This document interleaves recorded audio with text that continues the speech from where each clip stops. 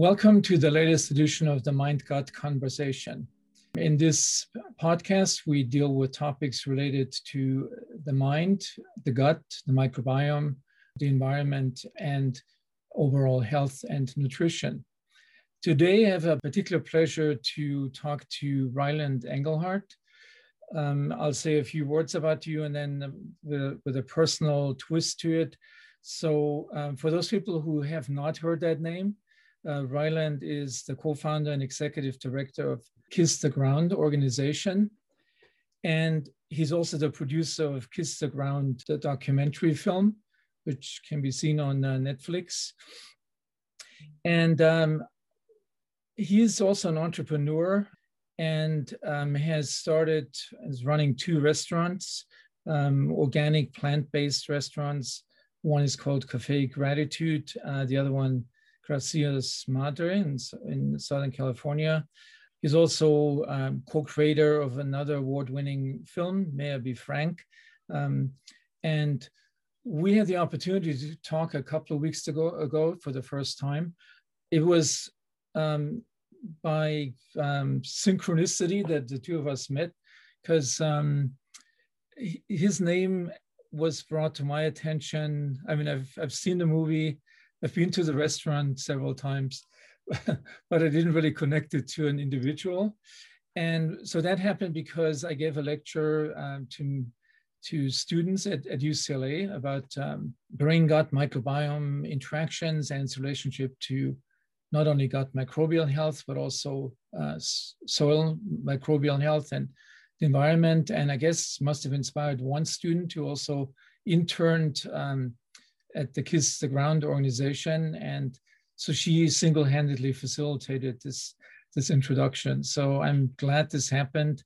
I'm a strong believer in synchronicities. So I'm glad we have this communication line established now. And so we had a conversation a couple of weeks ago, and I'm in a series of questions. So one is related to when I read your short bio on your website. You say a few things that I find really intriguing, and I just want to hear your comment on this. So you call yourself a love activist. What exactly is a love activist?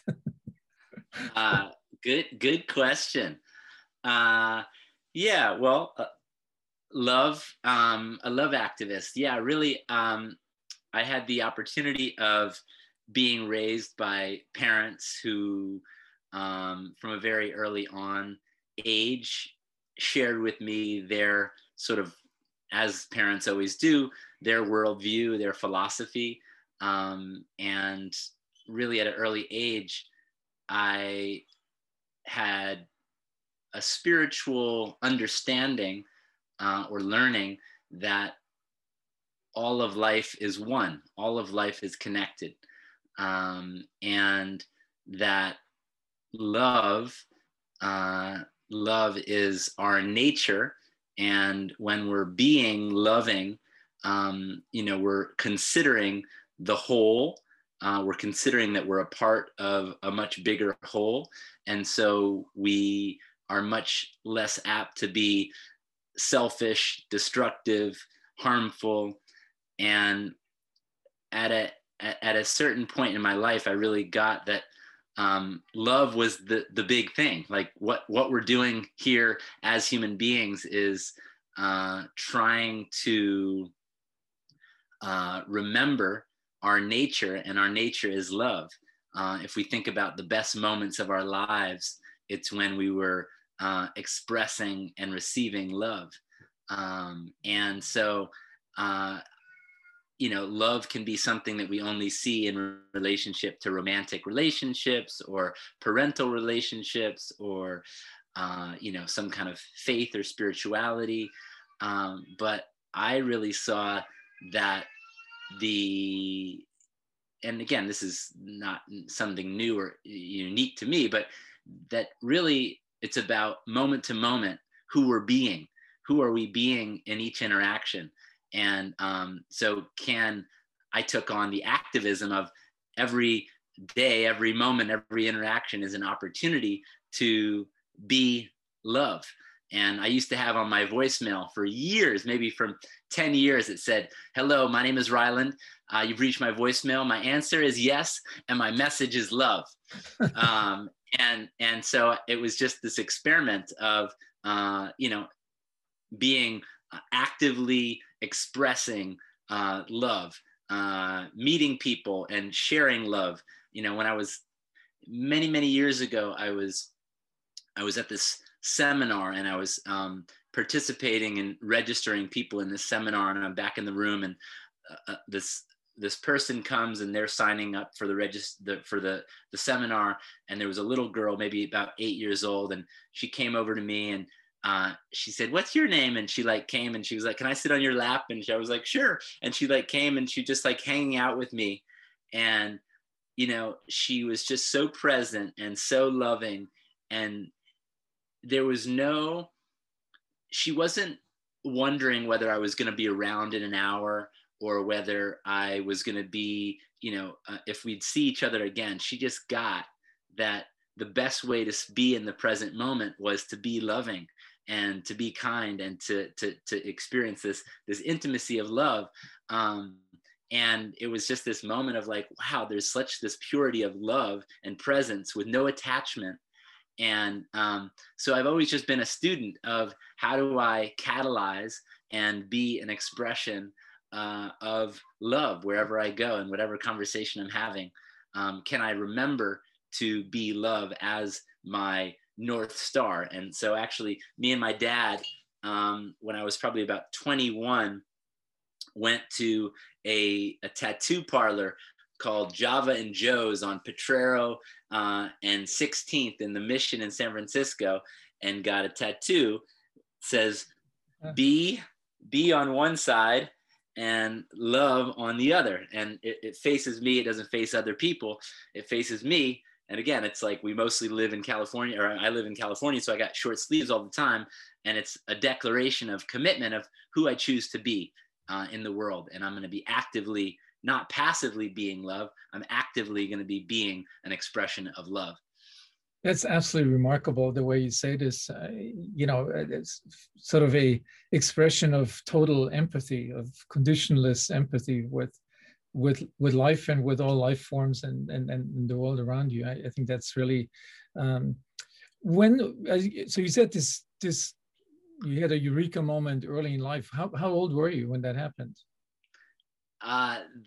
The eureka moment that had me create Kiss the Ground, or the eureka moment, I've had a few, I've gratefully had a few eureka moments. That you had this vision or experience as a kid that love is the key, that is the key element of your being and of your expression towards the world around you.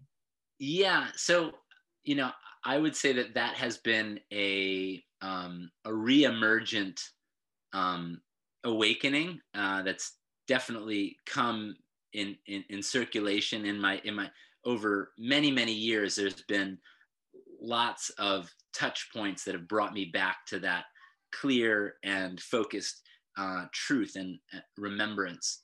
But yeah, I mean, there's definitely been, there was the one I was describing was actually not me. I was realizing, I was observing an 8-year-old girl who was interacting with me, and I was realizing, wow, she so gets it. She's so present and in love and being love, and yet there's no her attachment to it, the idea of some security around it, or it needs some kind of particular framework. She just got, no, we can be present and we can express love. So that was just one moment of kind of that message. But I definitely I've experienced it, through early life, through, my relationship with my parents. And then, even, again, I don't know how comfortable you are to talk about this, and you can edit it, but the plant medicine ayahuasca has been a very profound, experience. That's also brought me into that space of remembrance of I thought life was about all this other stuff. Oh, it's about being love. Oh, I get it.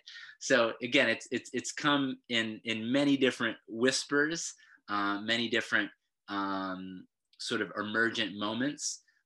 Even one time I remember, you know, I remember driving across the Bay Bridge in San Francisco, and I was singing. I'm into kirtan music, you know, devotional chanting, and I was chanting this devotional chant, and I didn't know what the words meant. It was just some Sanskrit Krishna Das chant, and I'm singing along, and I'm in the car alone, and I get moved to tears. I start crying in the car, and I'm just so moved because I realize that most of what I do in life is for the observation of others. Like I'm doing things to be noticed, to be seen, to be I'm doing this to get recognized for something. And here was this moment where it was just this pure expression of devotion and praise and love.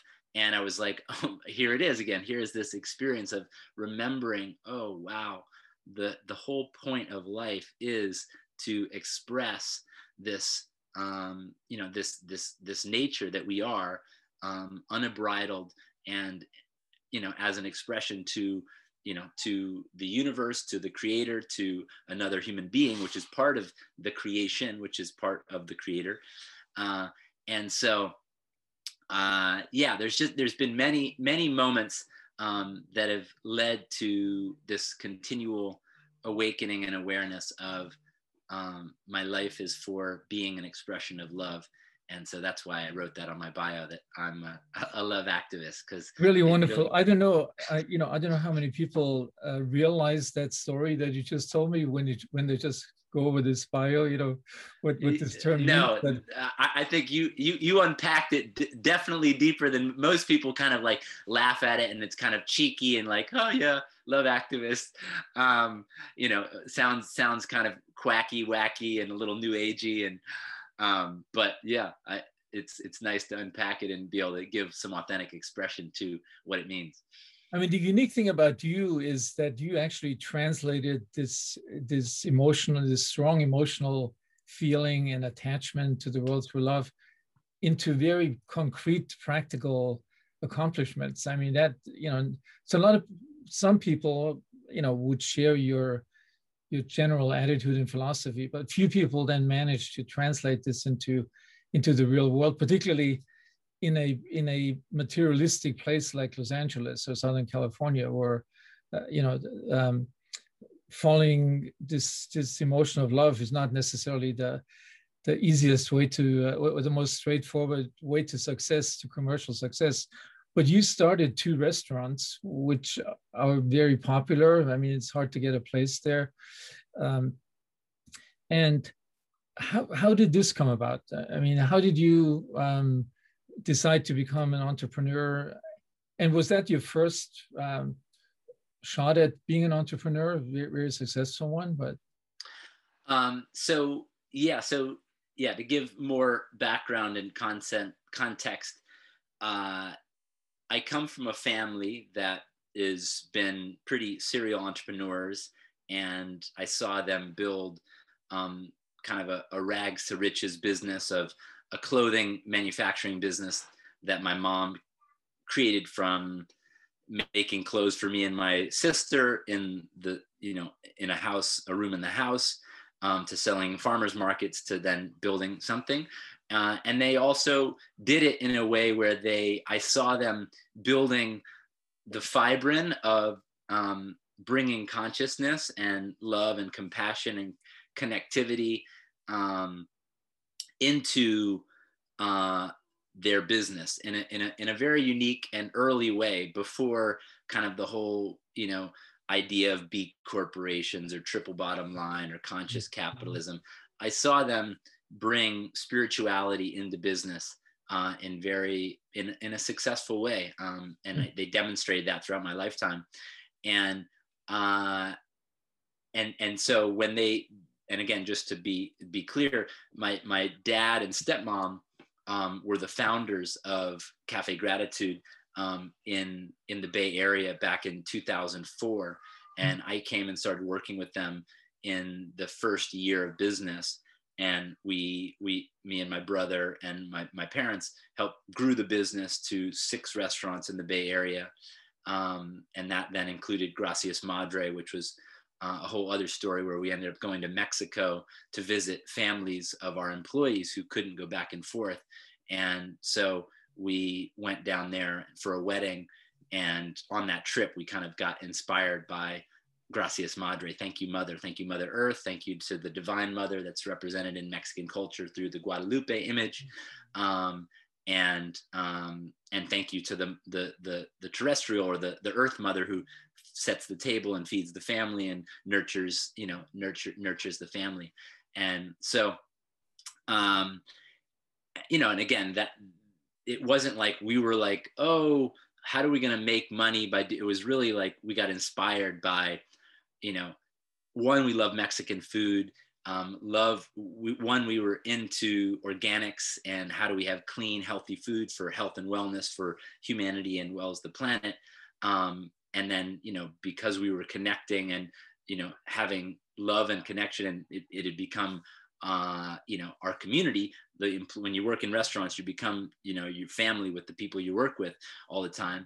And so we became, friends and family with our employees, which led us to Mexico, which led us to this experience and this thought of, oh, wow, Gracias Madre. And that, we originally was going to be an organic taco shop, and it turned into, what we call a food church, a devotion to the Divine Mother, with good ingredients and healthy, delicious food, and even a little tequila and mezcal of the organic fashion or kind. So basically we started in the Bay Area. Me and my brother and my folks grew the business to 7 restaurants in the Bay Area over a 6-year period. My parents sort of moved away from the business. They went to start farming themselves. I had an inspiration to go to Los Angeles. One, I had a girlfriend there, and 2, I had this idea. And again, I've always been quite a dreamer and just a vision. I have big visions, and I kind of have a childlike innocence and exuberance, and maybe you could even say a little bit naive about the world or reality. But yet, my naiveness or my innocence has allowed me to be a beginner's mind at things and can somehow catalyze things forward that wouldn't have happened because I would have thought of all the things that would go wrong, so it just wouldn't start. But yeah, so I ended up having the idea of coming to Los Angeles to open a restaurant here, not because I wanted to just have more plant-based food in LA, but really it was like a spiritual, mission of how to bring a business that has the consciousness of love and gratitude, Cafe Gratitude, to Los Angeles, which could be seen around the world as maybe the belly of the beast, and something that perpetuates a lot of cultures of vanity and selfishness and materiality. And how to be able to come to Los Angeles, the belly of the beast. And as you know, this is actually, I've used this reference. It's never more perfect reference than for you in this podcast, because I'd go to the belly of the beast and bring good bacteria, good biology to the belly of the beast. And I could heal the belly from inside the belly. That's where health begins, in the gut microbiome, to bring it all the way home to you. So that was kind of literally the big foolish idea, was to come to Los Angeles, bring plant-based cuisine, bring the consciousness of love and gratitude. We moved down here with 15 of my best friends and employees that work in the restaurant. We all lived in a community house on Alvarado Terrace, and right out between like Koreatown and kind of off of Hoover and Venice and the 10. And there's the old historic homes, and we had 3 homes that we had occupied, with ended up being maybe 20 plus of us, and many of us worked in the restaurants, and we were this community, and we were bringing the message of gratitude and healthy living and community and togetherness to Los Angeles, a culture that could be seen as other than that in many ways by many people. And that was kind of the idea. And, you know, it struck as it was a hit. We opened our first restaurant on Larchmont on Larchmont in Larchmont Village, just out of Hollywood. And we hit lightning. It was like, you couldn't get in. There was a line out the front, and we were making, you know, raw food and quinoa bowls. But the energy was alive. It was vibrant. We were asking people weird questions when they came in. We'd ask them, you know, what moves them from their head to their heart. You know, what inspires them? What are they passionate about? And, you know, it kind of broke the third wall of how this is like, it's a business. They're serving us, but it feels like family and community, and I feel comfortable, and people walk around the restaurant and connect with other tables. And it was just this whole thing. And it became, you know, very popular to all different kinds of people. And, you know, that grew from one restaurant to 7 restaurants over the last 10 years in Los Angeles. And now my brother runs the restaurant as the COO, and we have a partner, Lisa and Chris Bonbright, who are kind of the folks who we partnered with when me and my brother moved down here. My parents stayed in the Bay Area, and we moved down here kind of to, you know, open the next chapter of Cafe Gratitude. So that's amazing. So I you know, I thought it was like this opening of a box with the term love activist, but this has opened a whole other box that I don't know how many people know this detail. I find it absolutely fascinating what you just, you know, talked about. It's I mean, it seems many of the things that you have done are I mean, how should I say it? I mean, literally actions of love. I mean, like you didn't get involved in the restaurant business to, you know, to make a lot of money. I mean, this has always been infused with this other spiritual side of yourself and your family. You know, which I find also really remarkable, that many of the things that you do is really continuation of what your family, the attitude your family had towards you know, workers and employees, and the benefit for other humans. So how would you say, I mean, I sort of partially know the answer, but I mean, there's clearly a shift in the younger generation. I mean, talking about the vegan restaurant, there's a shift in the population, in the younger population, to become more aware really of food, not just as something that you know, buy and munch down while you're driving to work or coming home from work, but it's something that is a lot more. There's this connection to where it comes from, and what's, you know, particularly with the omnivore diet, what suffering of animals is involved by the time you get this. And I think from what I've seen, and I look at this really from a health standpoint, or originally primarily from a health standpoint as a gastroenterologist. What do you think? I mean, where's this going? Do you think there will be a continued increase in people that are attracted to either eat less meat, which already would be you know, a step forward, or even towards veganism? Do you see that as will this become a, you know, that whole generations change? It's so ingrained in American culture, right? It's so quintessential American, the steak and the hamburger and the hot dogs. It's kind of, it's almost hard to imagine how this will change on a large scale. What is your thought about that? I mean, I would say that, I mean, it's miraculous, the transformation that I've seen in just the last 15 years.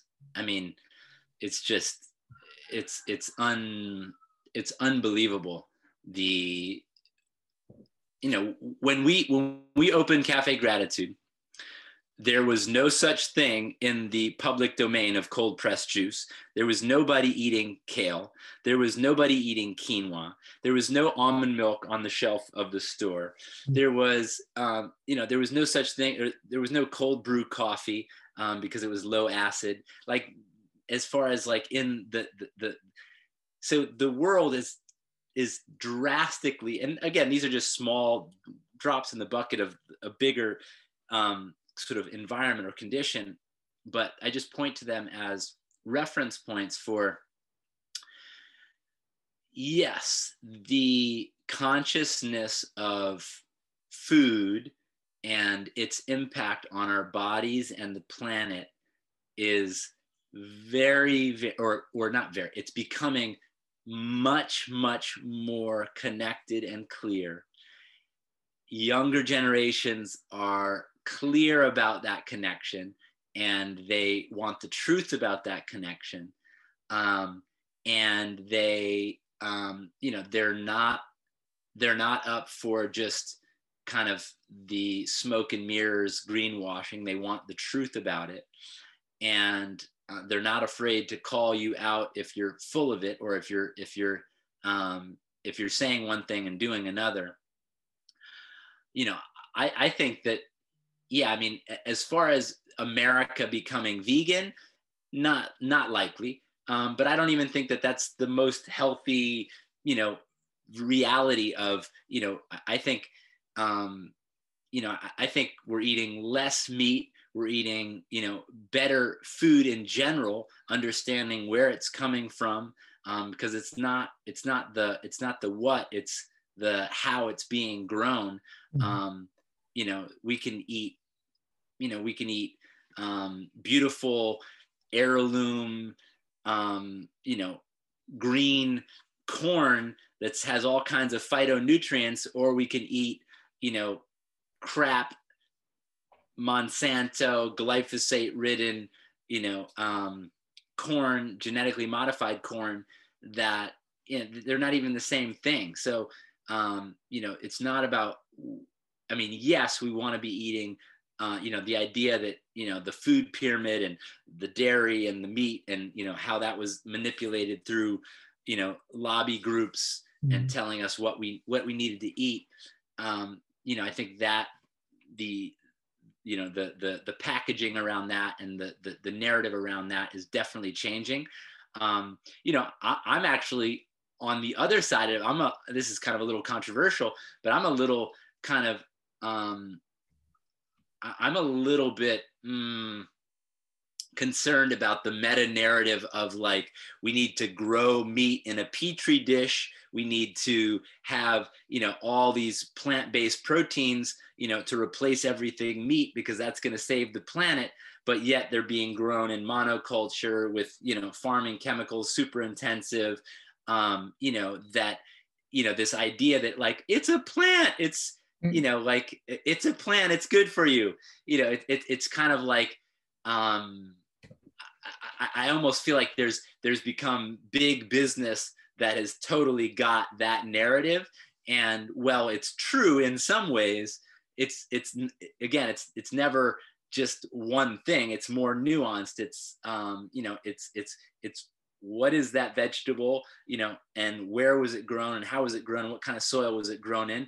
For instance, organic battling, is hydroponic organics, and, can we just force feed nutrients into plants versus having the microbial breakdown and transmission of these phytonutrients and this transference happen, which makes things bioavailable and healthy for humans, versus just nitrates, being in a lettuce leaf, and we're experiencing, a nitrate, which could potentially be, a carcinogen.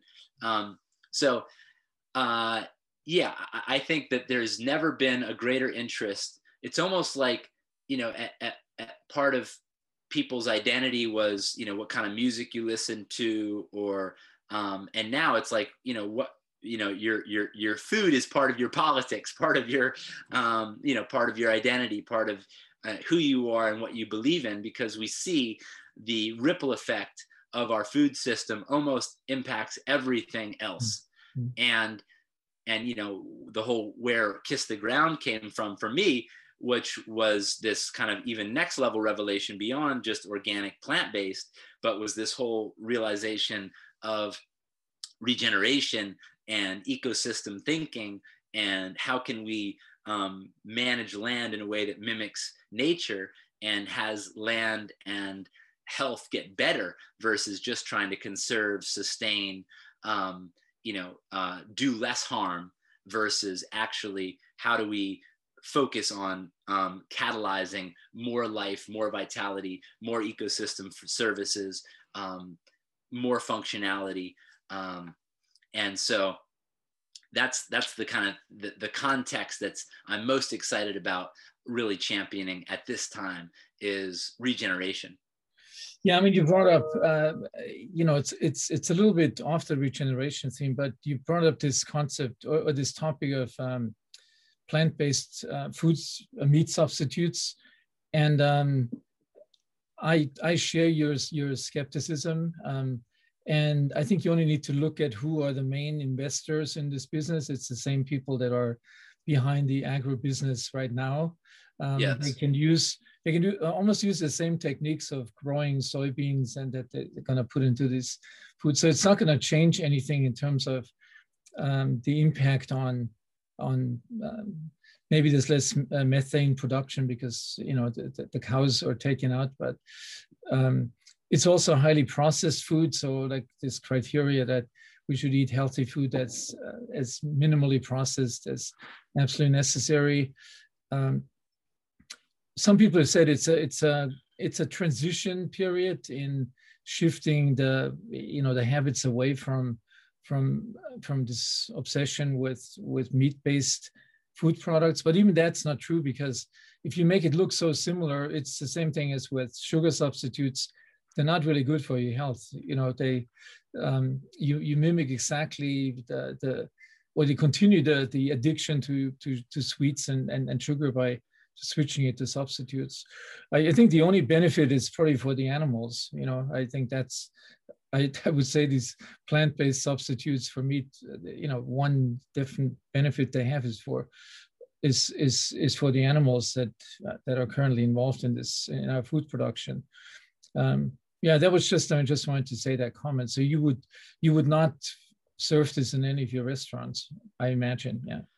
No way. Yeah. No. I definitely think the co-opting of the plant-based diet and plant-based substitute meats are going to save the world, and we're going to as you said, the money and the investment behind that is usual suspects that have not been values aligned to making a healthy, equitable planet, food system, community, society. To me, it seems mostly like it's just driving a narrative that's just another good business, and it doesn't feel like it has a lot of credibility in its values and its mission.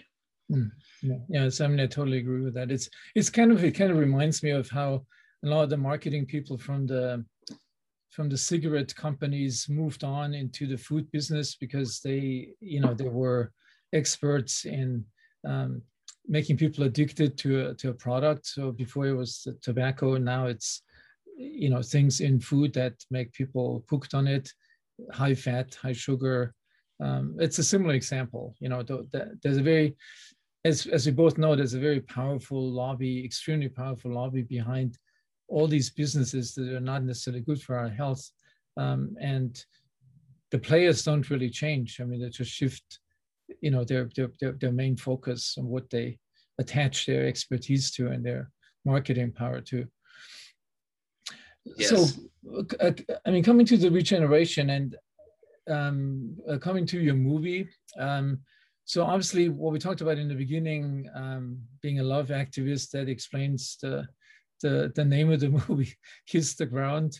How did this come about? How did you move from that? I find really fascinating, from being involved in the restaurant business and doing some pretty fundamental things that very few people would do, to move down here with the whole restaurant staff to LA and start something. But how did you get from there to making that movie? Yeah, again, I think it's one love activist kind of, you know, initiation to the next. But um, I I made a film called May I Be Frank, about the transformation of a 300-pound Sicilian New Yorker from Brooklyn who had given up on life and was on antidepressants and was had hepatitis, and all of his relationships were in shambles. And he came into our restaurant, and after we saw the film Supersize Me, we had this idea of using Cafe Gratitude's food and philosophy to transform someone from sickness to wellness. And so I took him on and literally bought a camera from a friend. And we literally, again, over 7 years, filled a shoebox of, of little tapes. And finally, after 7 years, produced a film. And it came out, and it was a beautiful story about a man's healing, going from sickness to wellness, and all the layers and the emotional, spiritual, physical transformations. And so because I made that film, and because I was connected and part of the leadership of Cafe Gratitude, I got invited to go to New Zealand to give a talk on sacred commerce, which is the business philosophy. And my folks wrote a book about what is a model of sacred commerce, where we can bring the sacred, or you could say love, or spirituality, or kindness, or compassion, or consciousness to a business, and not have it be solely driven by the bottom line. And so I went to New Zealand to give a talk about sacred commerce, and also to show the film. And while I was there, I got to witness a panel of experts talking about, can human beings sustain themselves on planet Earth? And basically 5 out of the 6 experts said no. We're in a dire, we're heading into the Anthropocene, or the 6th mass extinction, that we, we've lost 1/3 of the phytoplankton in the ocean. Ocean acidification will, destroy the rest of that phytoplankton. That tanks the oceans, then the whole ocean ecosystem flatlines. We're over at 415 parts per million. Carbon, that carbon's going to the atmosphere. Just all the different ecosystem collapses that could be pointed to. And basically I was a moment of totally being humbled and flabbergasted with the reality of what the truth that they were sharing. And I could see, because there was tears, and there was such an emotional aliveness about what was being shared. I could just tell that it was real. And then the last guy who spoke was a gentleman by the name of Graham Sate, who would actually be another great guest for your podcast, Graham Sate.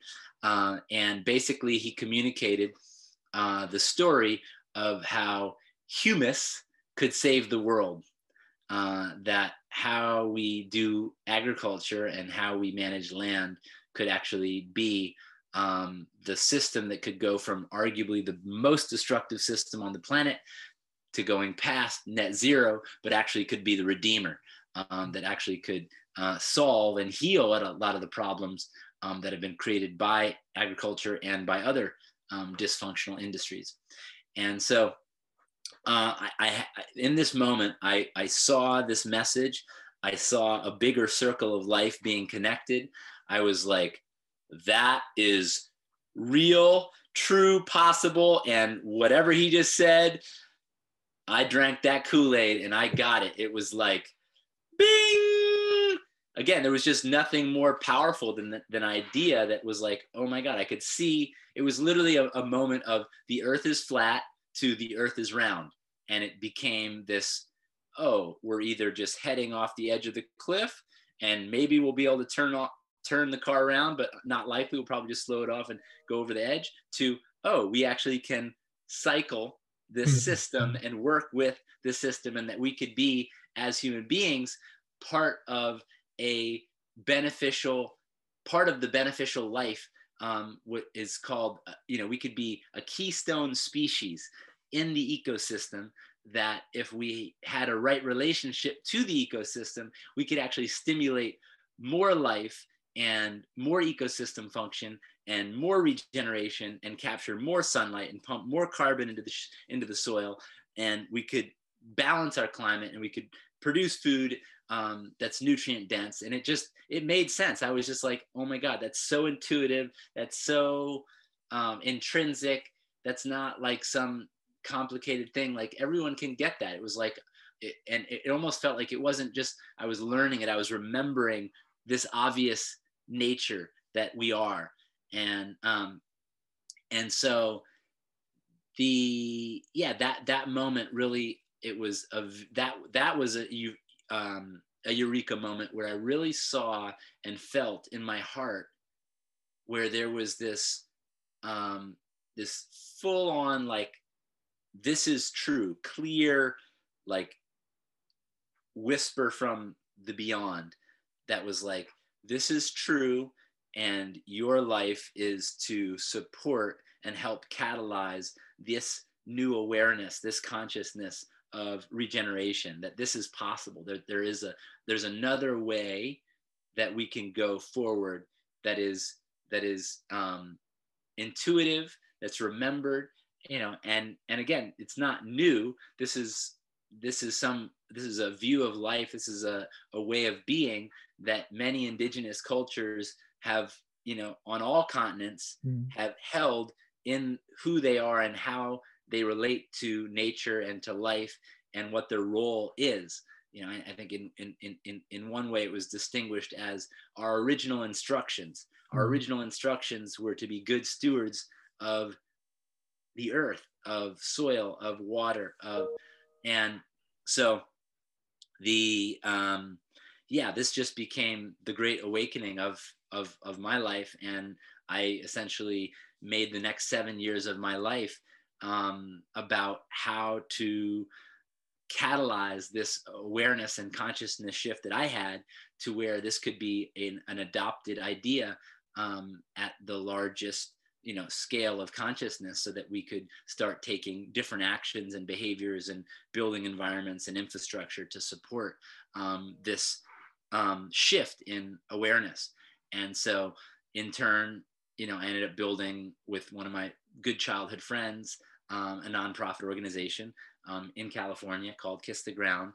And we are an education and advocacy nonprofit that really has been storytelling and uplifting the message and story and education around that regeneration is possible. And our mission is to awaken people to the possibilities of regeneration, because that was that experience that shifted my consciousness through that one panel discussion. And the thought became, okay, how can I create content, education, tell stories, uplift individuals, bring this sort of marginalized story from pioneering farmers to indigenous elders to forward thinking philosophers that understood this interconnectivity of life, as Thich Nhat Hanh said, interbeing, understood interbeing, that we are not separate from the sun, the leaf, the microorganism, the carbon molecule, the hydrogen molecule, all these things, we are that. We are interbeing that. And back to that idea of where consciousness is going, is my hope and my prayer is that where we're going is into a consciousness where it really understands that we are interconnected with all of life. And how do we start? And again, baby steps.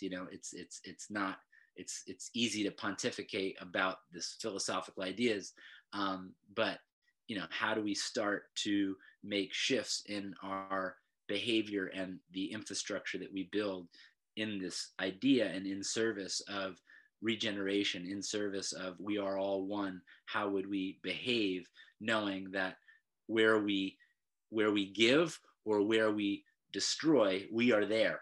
We're there receiving that destruction or life-giving contribution, because we're not separate. Yeah. So, I mean, this kind of reminds me, I think I mentioned this in our previous conversation. So we've been working on this, on a documentary ourselves called The Interconnected Planet, which looks at many of these same questions in different aspects of our society, from the corporate world to the medical world to science. And this kind of made me optimistic to see. I first, being a scientist, I saw this happening in science where I grew up, and was trained in separating everything and making experiments where everything is moved to the side, and you just have this single simple cause and effect principle, forgetting the whole network that normally binds this reality together to one of. So we've seen this, and we've talked to people that have a positive view on this emerging interconnectedness consciousness. And it made me really optimistic, despite the fact that you could really say, yes, we are, heading towards the cliff, because, half of the world is not right now, not on that same wavelength. Even if it is hit by the worst, environmental catastrophes. But so we came away with a really positive spirit of this. And so one of the concepts, talking to some prominent Buddhist monk, this concept that we in the West have pursued over the last, several thousand, like 2,000 years, of the self, and the self sort of being separate from the rest, from the animals, and sort of that the mission is to subdue the rest of the world, and to be the ruler of it, totally ignoring the interconnectedness. I think that's taken Western civilization on a path that on the one hand was extremely successful in terms of gave us science and being able to go to the moon or to Mars, but the collateral damage that came with this focus on the self and its superiority about everything else around us is now becoming apparent in many aspects of life, and climate change being the biggest one, I would say. Health epidemics and pandemics, being something that is even closer to home for a lot of people. So I kind of share your optimism, I think, just based on what is happening in the most unlikely places. This whole B Corp movement, the emergence or the increasing popularity of largely plant-based restaurants. So there's many, and in science, we can no longer do science without doing network science. We have to understand reality in terms of networks. They're not individual genes, there's not individual molecules, even individual microbes. They're all parts of ecosystems, and to understand it really and extract what makes some ecosystem healthy, you have to look at reality very differently. In many ways, similar to what you have arrived with in this on your spiritual journey. So I find it interesting talking to somebody like yourself who came to the same conclusion from a very different angle. And I've experienced this now several times, that people don't have to end up, they end up at the same place, but they come to it from very different directions, and having taken different paths to it, which is that's really encouraging. And I think spreading the word and changing the consciousness of people is definitely something that's very high on my priority list as well. Because I think without a change in this consciousness, change will not be possible. You're not going to do it just by, making meat more expensive. Or, there's got to be something else. People have to see the reason why you're doing it and what it does for the planet and for your own health. So I could listen to you for for a long time because it's just really inspiring the way you tell it.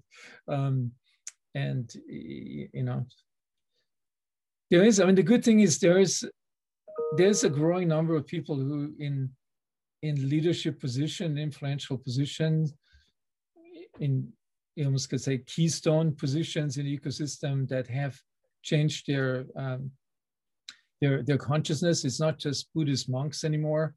It's people in civilian life, you know, and as I said, even in the most unlikely places like corporations. And I just watched the 2020 talk from the CEO of Walmart. My friend Paul Hawken, I hope he doesn't mind me saying, wrote the speech for that CEO. Mm-hmm. And, you know, so we were having a conversation yesterday, and then it had me go look at the speech, and it's beautiful. And it's quite declarative and quite, you know, they declared themselves, you know, stepping into becoming a regenerative company. And you could say, oh, you know, bah humbug, they're big, but they actually, you know, they made a commitment in 2005 to being, you know, one of the largest sources of, you know, commercial business relying on alternative energy sources. And they're now the largest, you know, independent business that is relying on alternative energies. And they've created, you know, their box is 100% recycled. They've, you know, they're like 80%, you know, zero waste in their supply chain. I mean, it's quite impressive for a behemoth of a company. Yeah, no. And obviously they sell lots of other products that are crap, but you know, that's encouraging and inspiring. And there are, you know, other examples. Definitely, you know, Patagonia, Yvon Chouinard is a good example.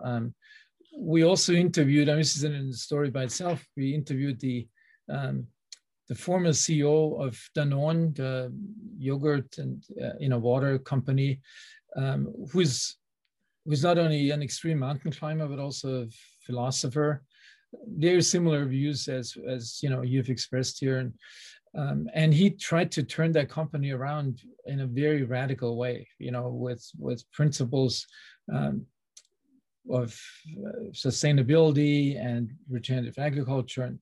And the sad end of the story is, I mean, 6 months or a year after we interviewed him, he was sacked by his board because you know, the sales and the profits during the pandemic went down, where they went up for other companies that are competitors, and you know, it was blamed on his that he's not realistic about what sells. For example, you know, he wanted to get rid of sugar from all their yogurt products, and obviously that decreases sales. You know, a lot of people are not ready to do that. So yeah, but as you said, I mean, I don't know the Walmart CEO, but big companies, I think, have a huge potential to, or a huge role to play in this paradigm shift. And hopefully there will be more along these lines.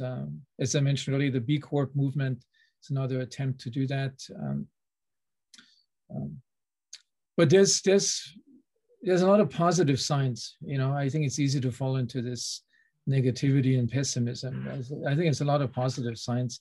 And besides that, the planet is a very sophisticated ecosystem, and ecosystems are resilient and resistant to change and to collapse.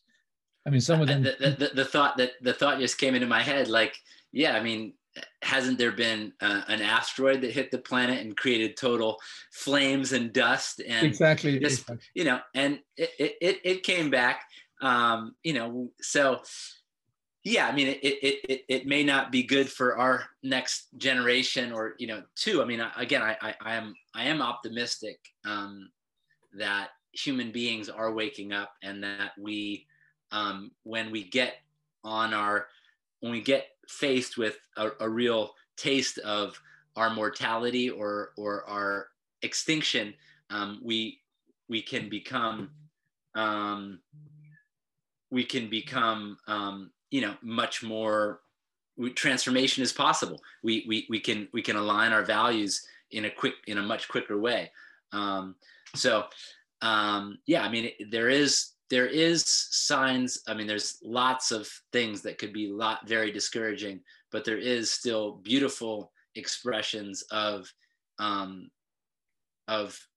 nature's inherent intelligence and genius and adaptability. And there's also amazing examples of human ingenuity and human consciousness understanding this interconnectedness and this responsibility that we have to future generations, and that we do. It's no longer just playing lip service to we're changing, but it actually is on our clock and our watch to make real changes. And I believe that there's a greater truth and urgency and reality to people willing to change.